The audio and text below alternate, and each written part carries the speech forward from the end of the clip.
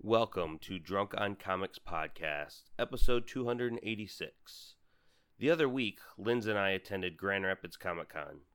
While at the show, I was able to talk to some of the guests of the industry that were in attendance. First, we have Joe Hubbard of My Geek Scene. Although our interview was short, we're planning on doing a much longer one later this year, so looking forward to that. Next, we have C.R. Warner, whose art is so diverse that she can do almost anything.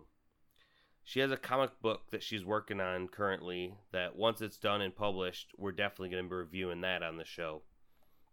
Then we have Travis McIntyre from Source Point Press to give us an update on all the projects coming out from that powerhouse publisher. Finally, it would not be a convention without chatting a bit with Dirk Manning, so we let him get on, just for old time's sake. So grab a beverage and sit back and enjoy Drunk on Comics Podcast, episode 286, Grand Rapids Comic Con Part 2, interviews from the con floor.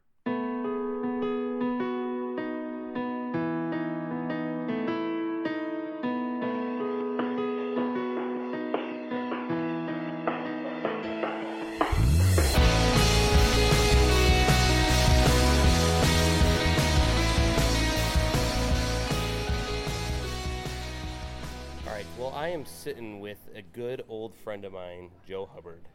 Joe, what is it that you do? Well, besides kicking ass and taking names. Well, I only just take names nowadays. My days of kicking ass never happened, so they're far behind me.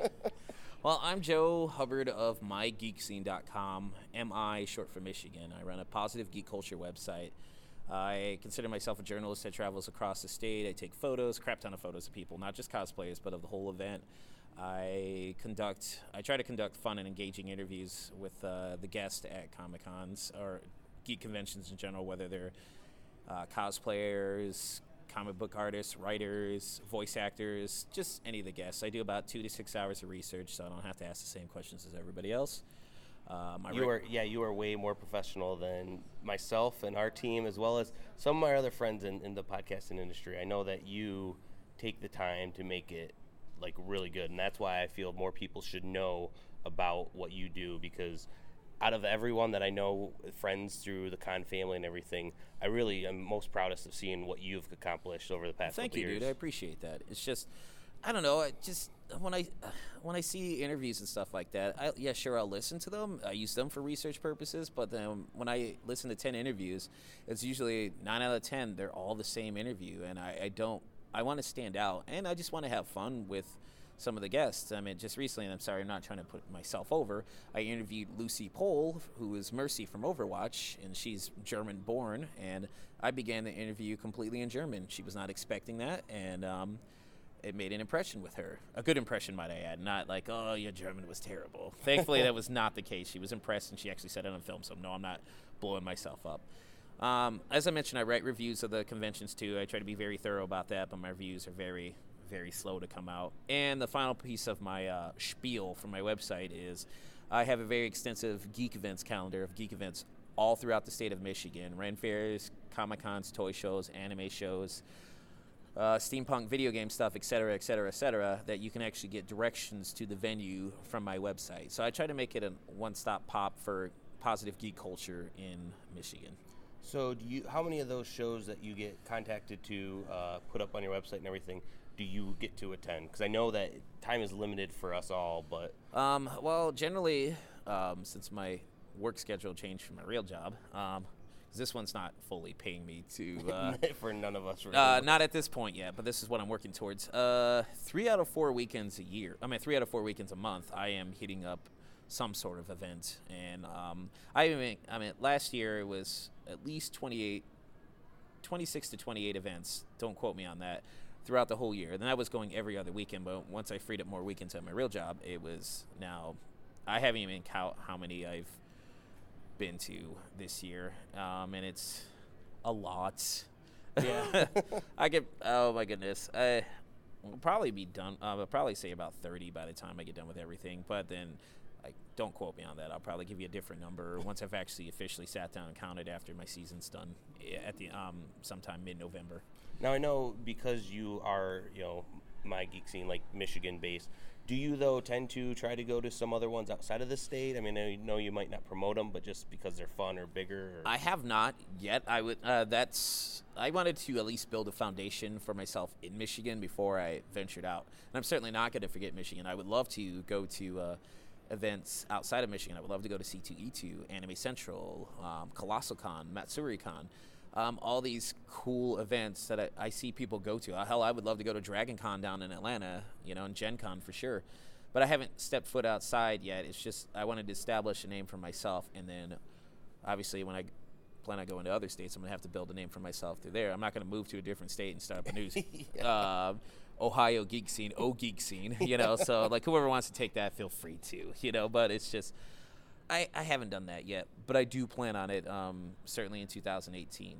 And on a side note, should I say, I'm actually going down to MagFest in Maryland, and that's not even for the website. It's just to go have fun. Yeah. Yeah, because sometimes when you're doing these events, I mean, it is work for us. It can be some fun work, but sometimes you just need one of those where you can actually just enjoy the whole weekend.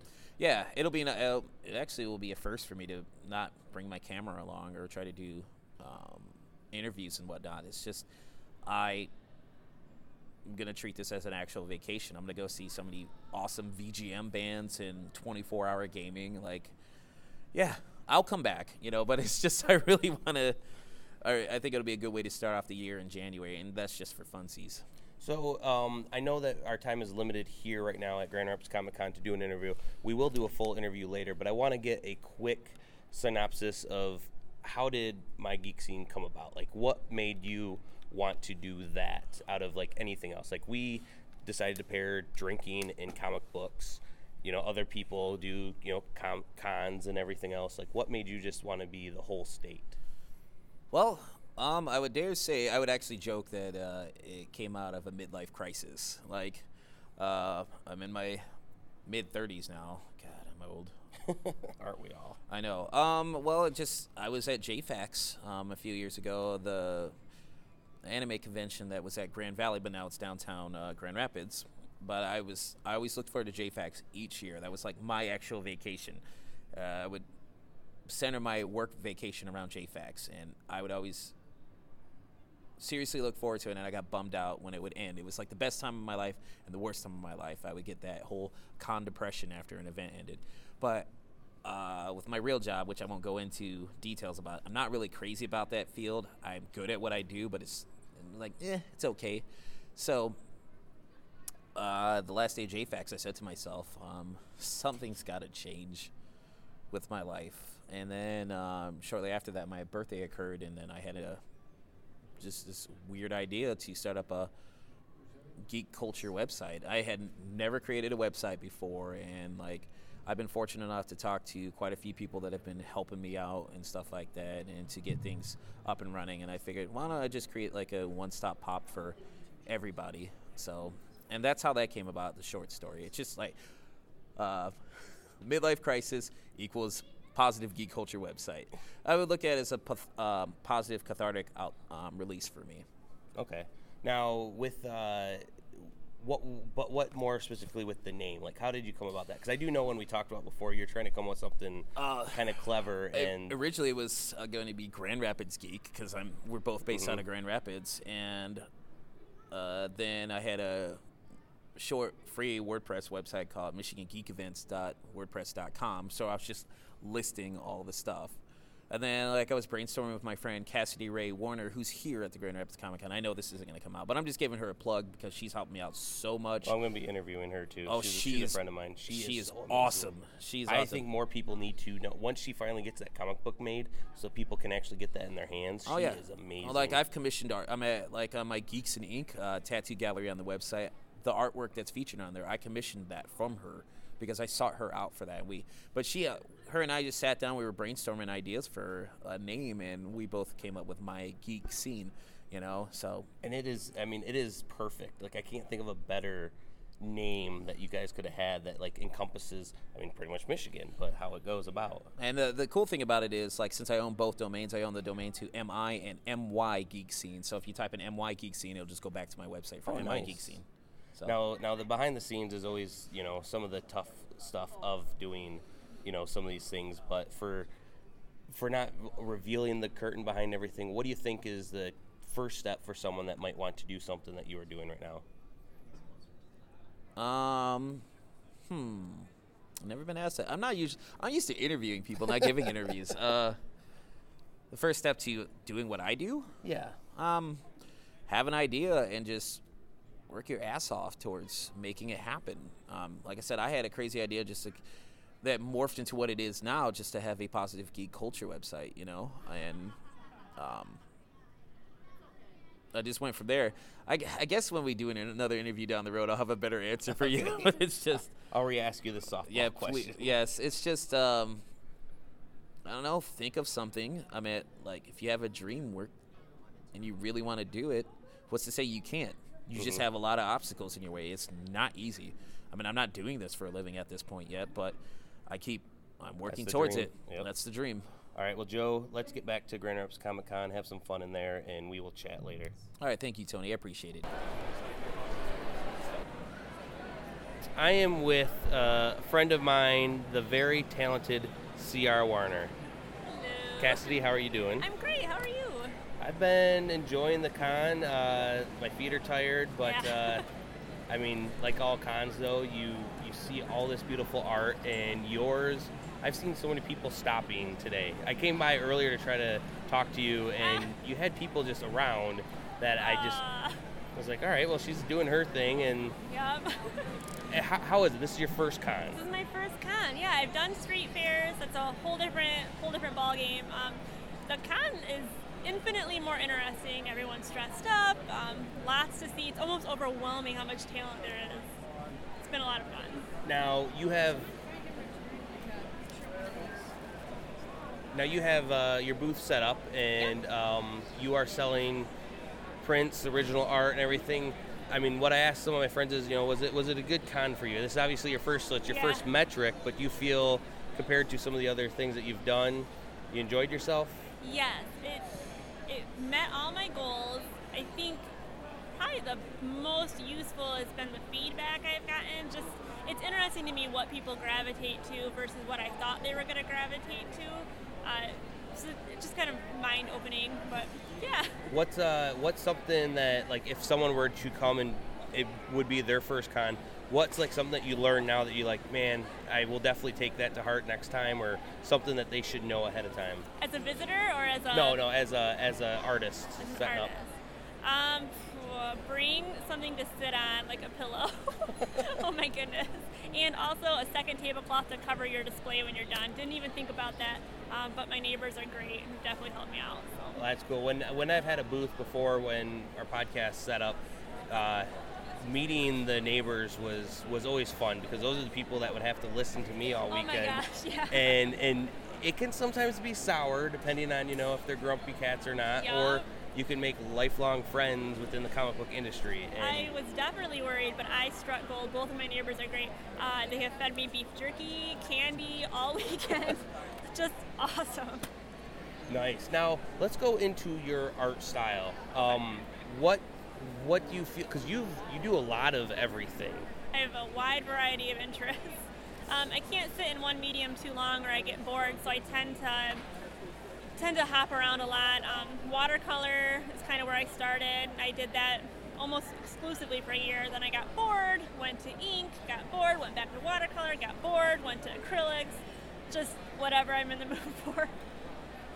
What is your favorite piece that you have done? Oh my God. It's like impossible to answer. Right now, I just finished a piece of fan art, Rachel from Blade Runner, and that's probably, I really like that. It's digital, but I'm just really happy with it. Probably because the movie just came out, so I'm really hyped up on it. But yeah. How is it different from doing, watercolors to ink and then digital as well? Like what is some big differences? Like, I personally, I'm not an artist. I don't know any of these techniques or anything, but I just feel digital just feels like it'd be harder because you don't feel the paper. I hear both. I hear people say digital is cheating, and that drives me nuts. It's just a whole nother medium. They all have pros and cons. I think that inking digitally is a lot quicker, just because I feel like when I'm inking traditionally, I gotta make sure I eat beforehand so my hands aren't shaking, that kind of thing. With digital, it's there's a lot of forgiveness. The program will straighten your lines out if you're going quick. So I think that's easier, and then you don't have to skip through so many pens. If you want to change the size of the ink, it's just really easy to do that digitally versus going through 20 different microns. Yeah. One of the that I see in a lot of your pictures is the, I don't know what you call her. What do you name the squid girl? Tentacle chick. It's the lamest name. I don't have anything more Hey, original. but that kind of describes her. But Yeah. it's such a beautiful kind of like, I don't know, kind of dark almost like. She's living her life. People always have, what's her name? What's her name? I'm like, I don't know. And I cannot even tell you how many random people tell me to name her Octavia. It's like the no, it's hive Karen. mind. Yeah, it's like something normal, Sarah. I know they say Octavia. I'm like, we're thinking too hard, okay? Like, it's just funny though. All these strangers have settled on this one name. It's the hive mind, I guess. Now that is your unique creation. Yes. And like I said, it's one of those that it's mesmerizing. Thank you. And with that, do you ever feel like there should be a backstory to her? There are some headcanons floating around about her. She's part of the Monster Girlfriends, and they crop up a lot in my artwork. It's a lot of slice of life kind of thing. She's got a girlfriend who is Snake Chick. She's got snake body. Wow, you are very creative. bad at Yeah. naming. Very creative.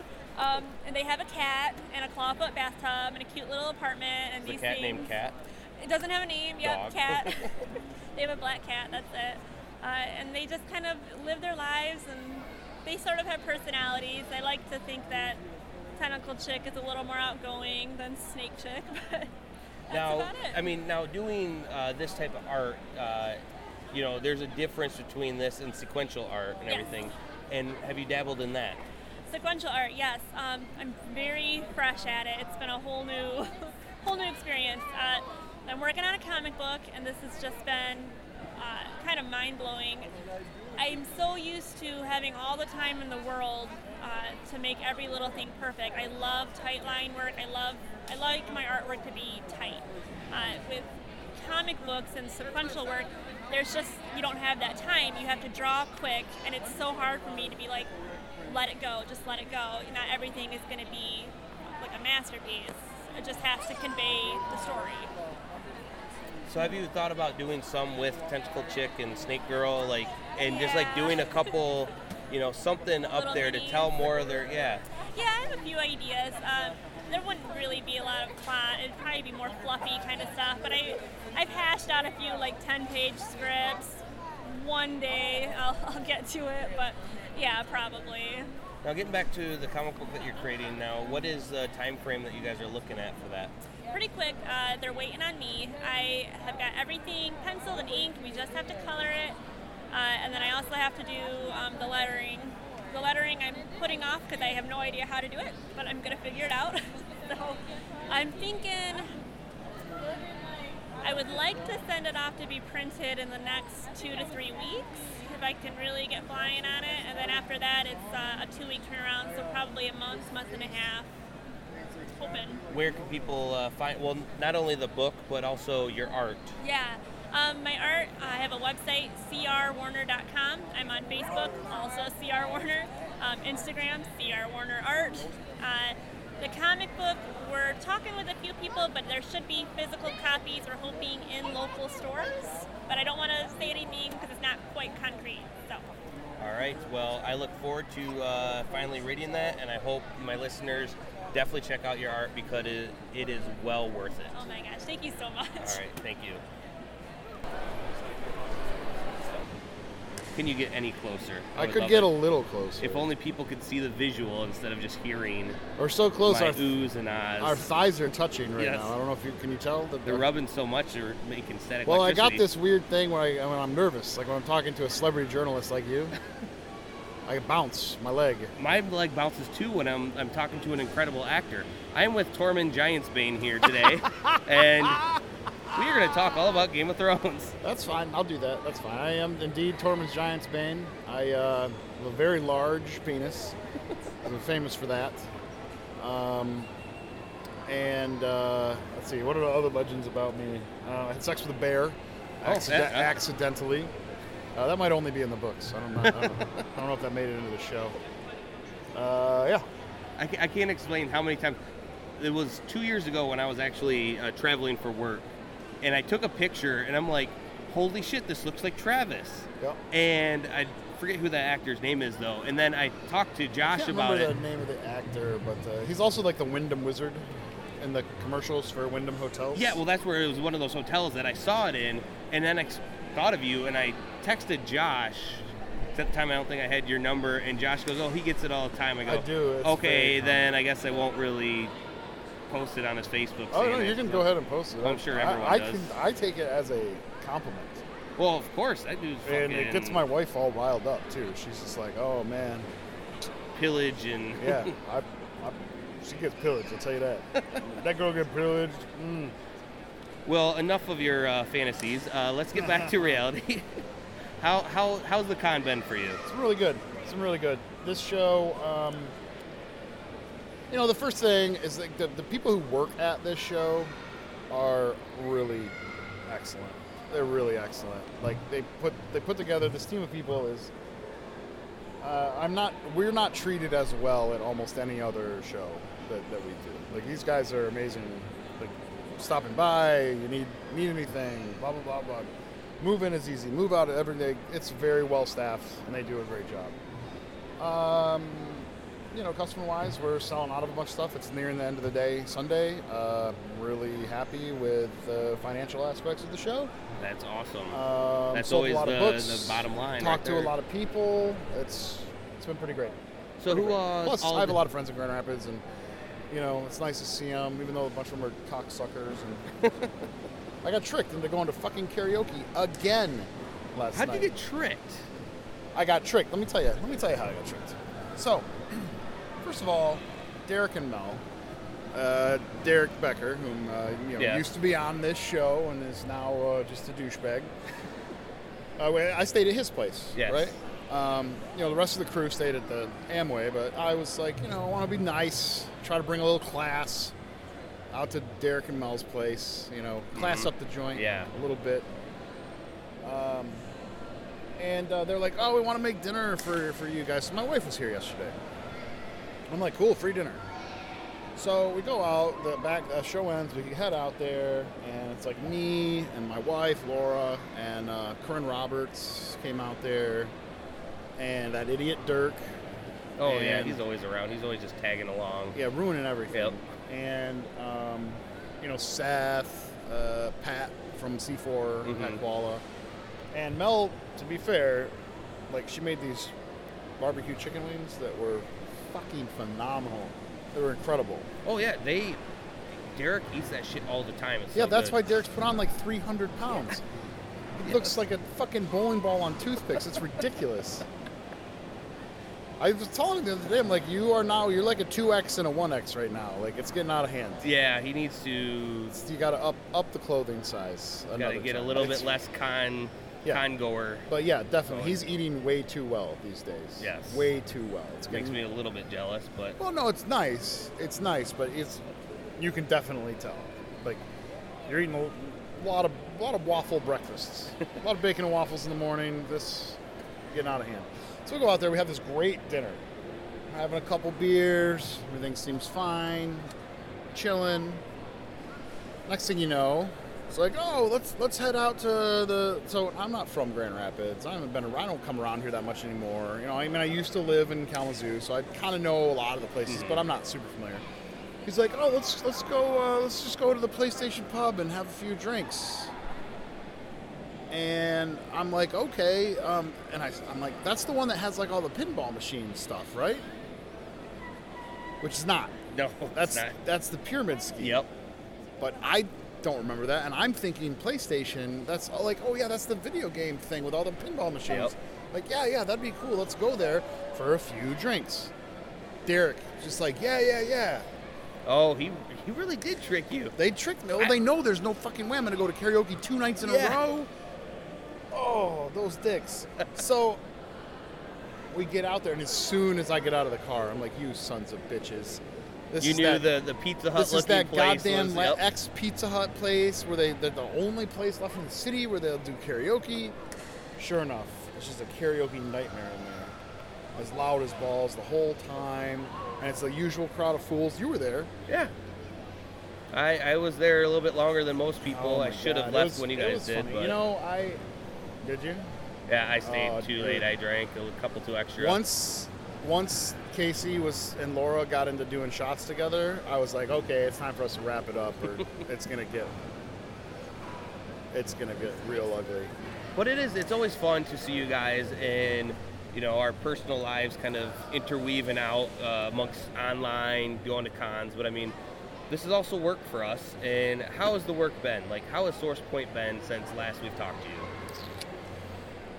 Pretty good, man. Since last we spoke, like on the air, which I want to say was probably May, Yeah. right? The movie's almost done. I actually fly to LA on Wednesday. On Saturday, I'm watching the director's cut, the VIP screening. Okay. So we'll do the director's cut, and then there'll be another cut after that, because it's right now it's a little too long. I think it's clocking at about 2 hours 3 minutes. So it needs a little bit of a haircut still. How much do you get in the process of doing some of those cuts? Because the director obviously is kind of doing a lot Yeah, of the I mean shots. Brian Skiba as, but I'm the executive producer, so You kind of get final say. yeah, I'm kind of the boss, I guess. But I'm not really that kind of boss anyway. I mean, as far as I'm concerned, I'm like, I want Brian to make the best movie he can. Mhm. But at the same time, you know, like 2 hours 3 minutes is probably too long. He's like, oh, it definitely is too long. We got to get it down to like 1:45. So we got to cut. In the 18 movie, minutes. the movie that we're talking about is Rotten Tail. Rotten Tail, yeah. So it's almost done. It's going to come out, I believe, the third week of March, or maybe the very last weekend of March, whatever that is. But yeah, it seems like it's going really well. Is it going to be a limited release or direct DVD or? I'm not 100% sure yet, but we are talking about a limited theatrical. Okay. We're going to hopefully be doing the premiere in Detroit. Oh, nice. We've got some pretty big shit planned on that. The group Twisted did the soundtrack for the cool. film. It's going to be released on their record label, and it's pretty awesome. So we're going to do some pretty cool shit. The premiere next year. Keep an eye out for it. You know, I'll send you a some press invite. Nice. Yes, I will definitely take it. Free stuff is what I know. my specialty. I know exactly. Does this free press invite, does it come with any sort of goodie bag? Do we get Or, popcorn? Yeah. So that's good. We have another one that is in pre-production right now, and we've released, Jesus, like what, 15 new books since May, Yes. and some of them have done really well. Some of them have done okay. Well, that's what I was None of them have taken a shit. Everything has gone okay. Well, I was gonna say when you brought up Twisted like that, how did that all come about with you guys and making their book that they have? It started like many things in Michigan do in comics with Gary Reed. Gary was partners with a fellow named Paul Burke, who used to be Todd McFarlane's partner and TMP, Todd McFarlane's Okay. toy company, and where Gary was also vice president of that, back in the 90s. And then, Gary, when he relaunched Caliber, he launched another company called Caprice Brands with Paul. And through the course of Caprice Brands, they became friends with George Vlahakis, who is the Twisted's manager and the owner of M&E, Magic Ninja Entertainment, the record label that they run. It has like Blaze and Young Wicked and all those guys. So, originally it was they wanted to do a comic, and Dirk was in Toledo, which is too close, and his ears perked up when he heard someone talking about a comic, and somehow being able to be attached to it. managed to glom his black-clad ass onto it like he does. And and he wrote a great script, and the band loved it, and it's like a Scooby-Doo kind of thing. It's a comedy, horror comedy. So through the course of all this, Gary passed, and I sort of stepped in to fulfill the editorial duties on the project. So, if you buy one of the books, it's dedicated to Gary Reed in the back, and that's why, because he was really the guy who kind of got the ball rolling on this. Okay. To start it and create this M&E comic universe that the fans of the band have responded to very, very strongly. I had back last spring, so before, like, kind of when it was kind of more announced that you guys were going to be releasing this, I had went to a random bonfire, and there was someone that had, like, pants that said Twisted on it, and I just told the dude, I was like, yeah, I'm friends with some people that are making a book. They're making a comic, like, holy cow, their fandom is immense and hardcore. And that is awesome that they have been really receptive of the book. Extremely. So it's been really cool. So I stepped in, took that over, and that's how it ended up coming under the SourcePoint banner. Is that something that the collaboration continuing forward? Is there talks already, or it's more or less once you kind of got the book out, you kind of wait? The book. As soon as the pre-orders were announced, and after like the first 2 days, we were like, "Yep, let's get a contract for the next set." Nice. It was very apparent that it was going to go well, and we were. I wasn't very familiar with these guys ahead of time, and so I had my doubts about the whole project. And I was like, I don't want to make a fucking Kiss comic. I don't want this to be this gimmicky thing. It has to be like a comic that is a good comic all by itself. Yes. I don't want it to be like, oh, these guys are these Detroit rappers and it's this vanity project. And honestly, it isn't that at all. It's those guys, but in the comic universe, they are not musicians at all. They are guys who are running a paranormal investigation business, and they're very, very poor at it. And so, like, we kind of created this whole universe with all those characters, but none of them are who they are. They're all nice comic versions of themselves. So we really didn't want it to be a vanity thing. We really didn't want, and they didn't either. That's the other nutty thing about these guys when I met them in real life for the first time is how, like, they're, like, legit hardcore nerds. Like, hardcore nerds. Nice. Yeah, I was talking about, like, Silver Age comic keys with Jamie Madrox. Like, and he knows his shit. He's, like, a legit comic nerd. Cool. It was refreshing to have that. Well, it really changed my opinion on the whole thing. Then I was kind of like, okay, yeah, we can make a good thing on this. So the pre-orders were announced. Like 2 days later, we were like, yeah, let's do a 4-issue or a bigger trade. Cool. The contract is currently on the table. So it hasn't been signed by all parties yet, but I don't expect any issues to arise that would stop any of that from happening because everybody's been really happy with how it's gone so far. So yeah, we're going to do another one. I'm hoping to do, and then so that'll be next year, and then I'm hoping near the end of next year to actually do another one-shot that will star Blaze. Okay. And kind of just like create this whole fake Detroit-based paranormal investigation universe. It's like a Scooby-Doo type universe. So that's kind of how the whole thing is set up. Well, that's really cool. But yeah, it's been great, man. And the fan response is amazing. And here's the other thing, like their fan base, like they come up and they're like, I've got to have that Twisted book.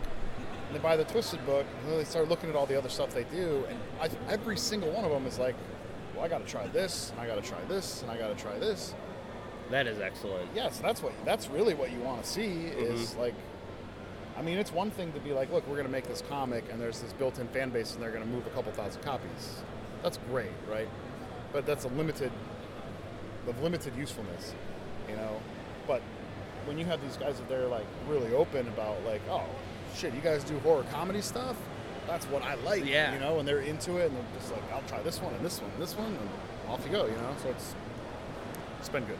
So I know I asked you many times before, but I always like bringing it up because you having what? No. Because SourcePoint Press being a publisher, which normal people don't get to interact with different publishers to see kind of the back end of how things go. Can you go through how something would get made? Like, let's say that I was a random person that wanted to get a comic book made. Is that something possible for a random person to talk to you guys? Is it more of a come and take, you guys have the ideas and you find the writers and the artists? How does it work? We do all that stuff, right? Like, not too long ago, I had a specific thing I wanted to do.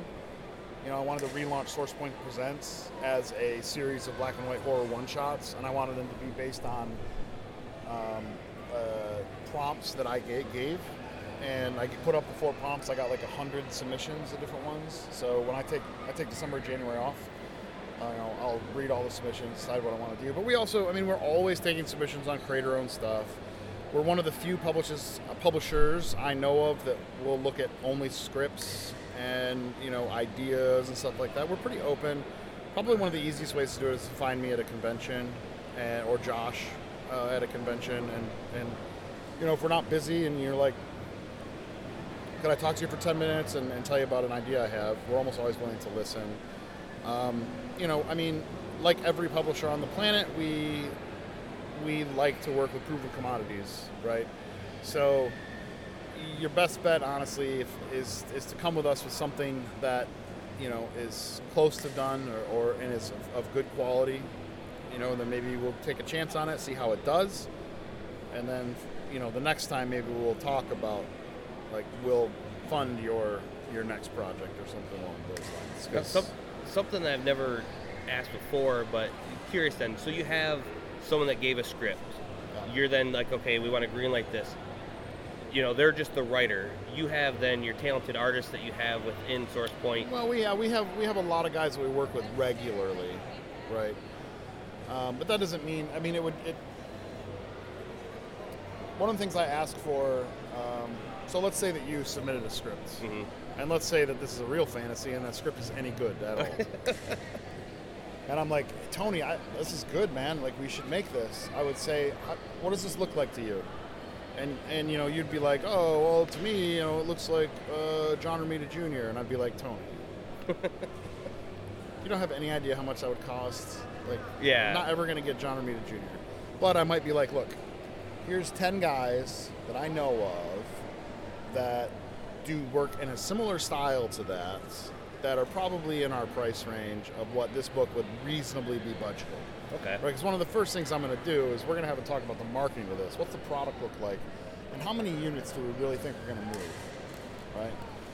So, and then we're going to use that information and those guesses to decide what the budget's going to be. And then that's how we're going to decide what kind of artists you can really get, you know. And a lot of times, you know, for a guy like you who's maybe, you know, has not been ever published before, you're not looking at the artist who's worked for Marvel, DC. Mm-hmm. You know, you're looking at maybe at the very high end, somebody who's worked for,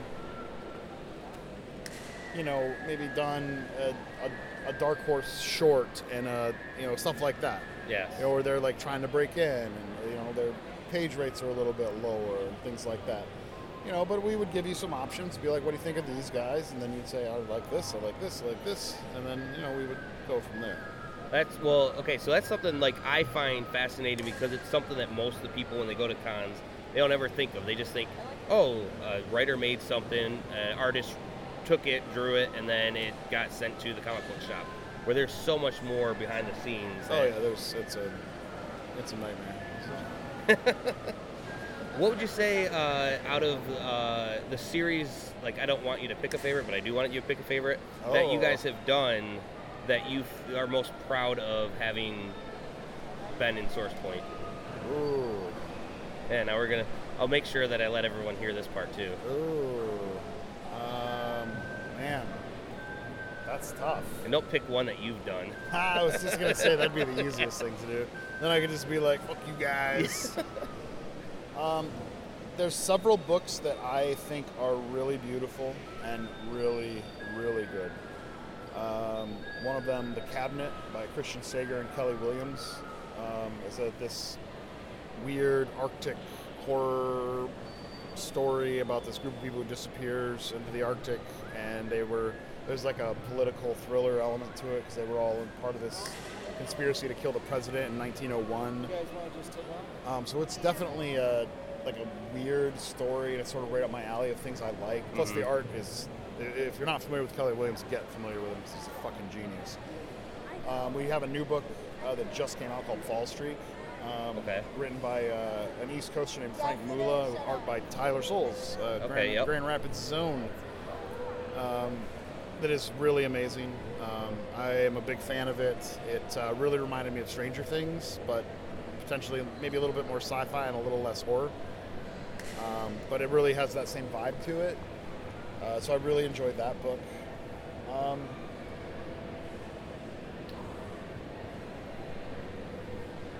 And we have a new book called The Rejected that came out just a few weeks ago. It's done really well.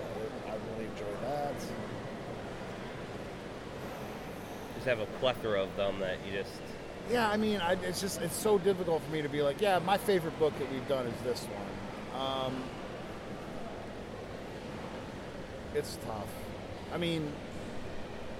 Well, they're like your babies. You're like the big papa of the group. Honestly, it might be Holliston. This is my favorite book that we've done. It's the first thing we did where we worked on somebody that like I was a huge fan of. Mm-hmm. You know, we're working on an Adam Green property. We're working on it with him very closely. I'm a huge fan of Adam's. He made all the Hatchet movies, and he's like a god of the independent horror scene. Mm-hmm. He gave us a chance for no reason at all, just based on a cold call to give us a shot with one of his IP. If you read the 4-page intro he wrote, it was like I almost teared up the first time I read it because he was just like, I couldn't believe what an amazing job these guys did. That is and excellent. The book is funny. The art is great. It's short.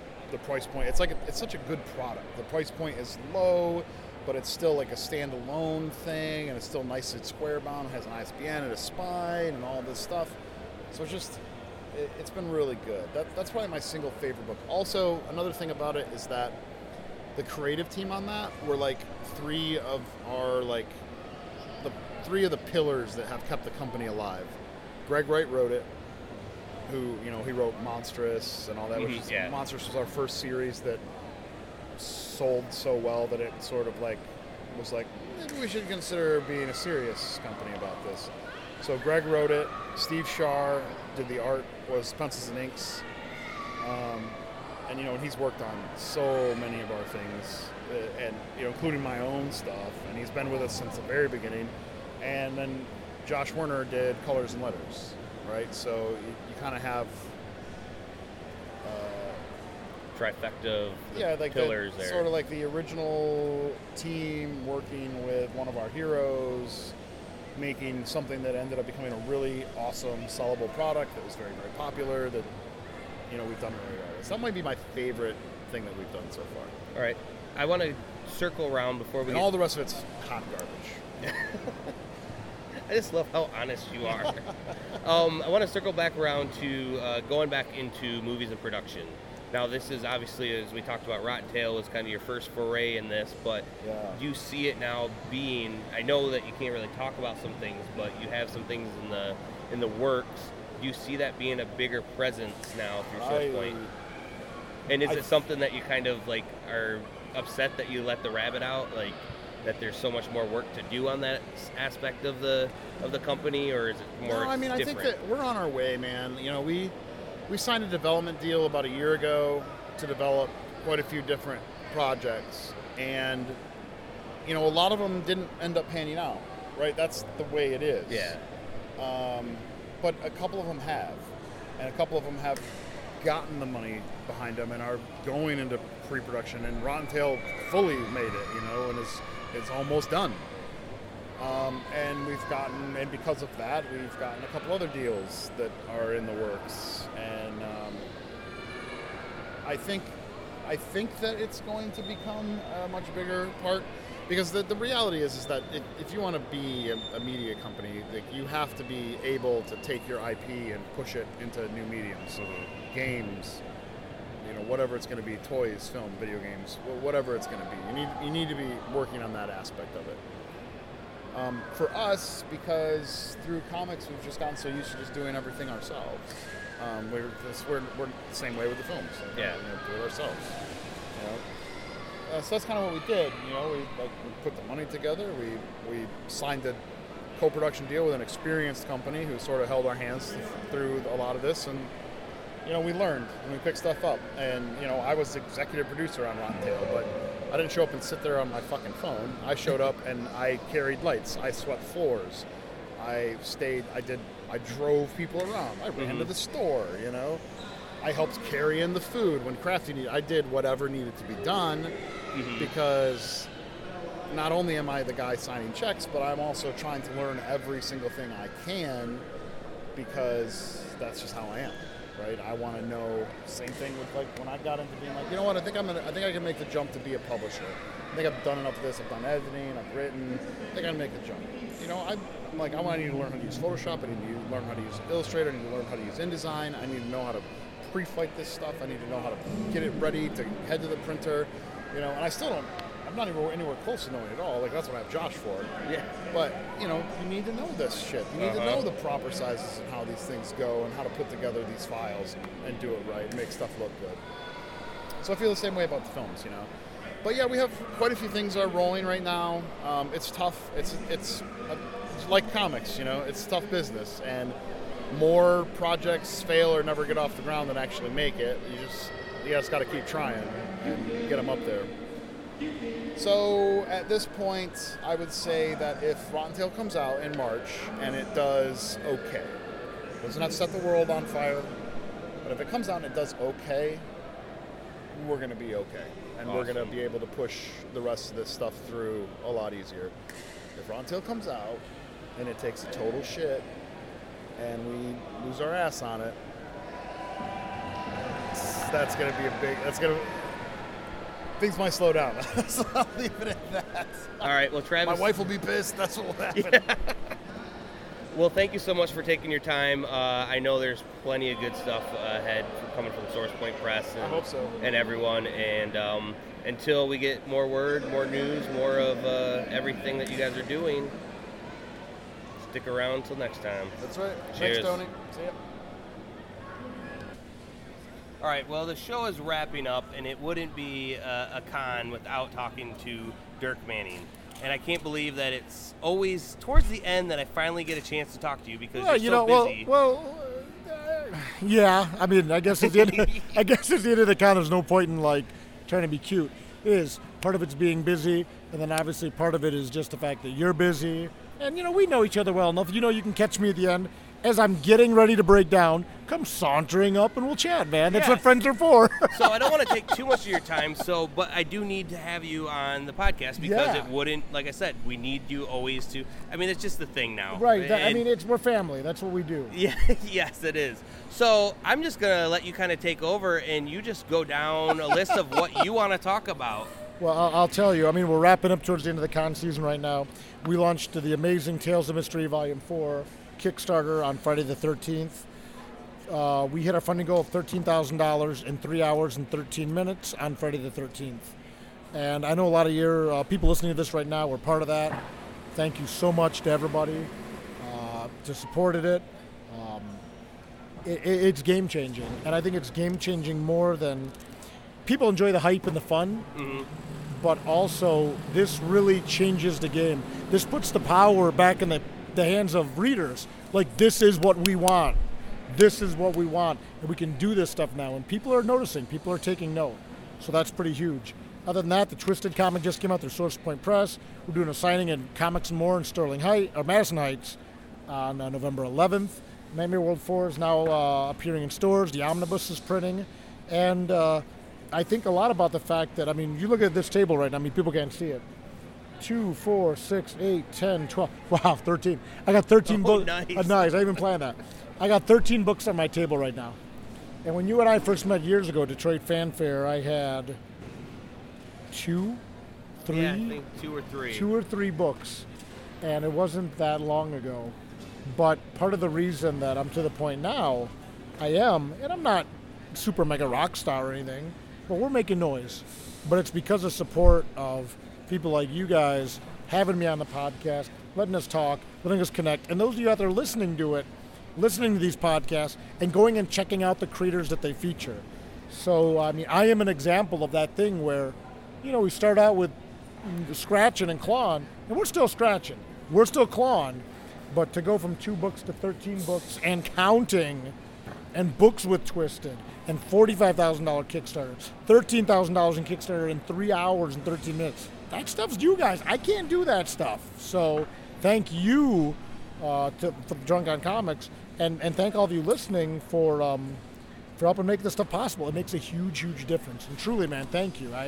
It's you guys. You know? I take the accolades, but I also got to say it's partly you too. I mean, it's all of us. It's our con family. Yes. It's all of us coming together, supporting each other. Yeah. And it's what makes what I do like enjoyable. Yeah. Well, it is, and you're right. You know, it's like I might steer the ship, but a ship needs more than a captain. Mm-hmm. You know, and I might be the captain of the ship, fine. But you guys, everyone's out there supporting these books, talking about the books, promoting the books, supporting what we do. It makes such a huge difference to people that do creator-owned books. I don't have Marvel writing me a paycheck regardless of if the book sells or not. I don't have that. If my books don't sell, then we can't afford to make the books. We can't afford to pay the artists. We can't do the work. So thank you, all of you out there, and thank you for making this, making it possible. All right. Well, Dirk, until next time. Yeah, buddy. Cheers, man. Cheers. Thanks, everybody. We want to thank Grand Rapids Comic Con for having us again this year. We look forward to the following years to come. Stay thirsty for more misadventures from the DOC crew.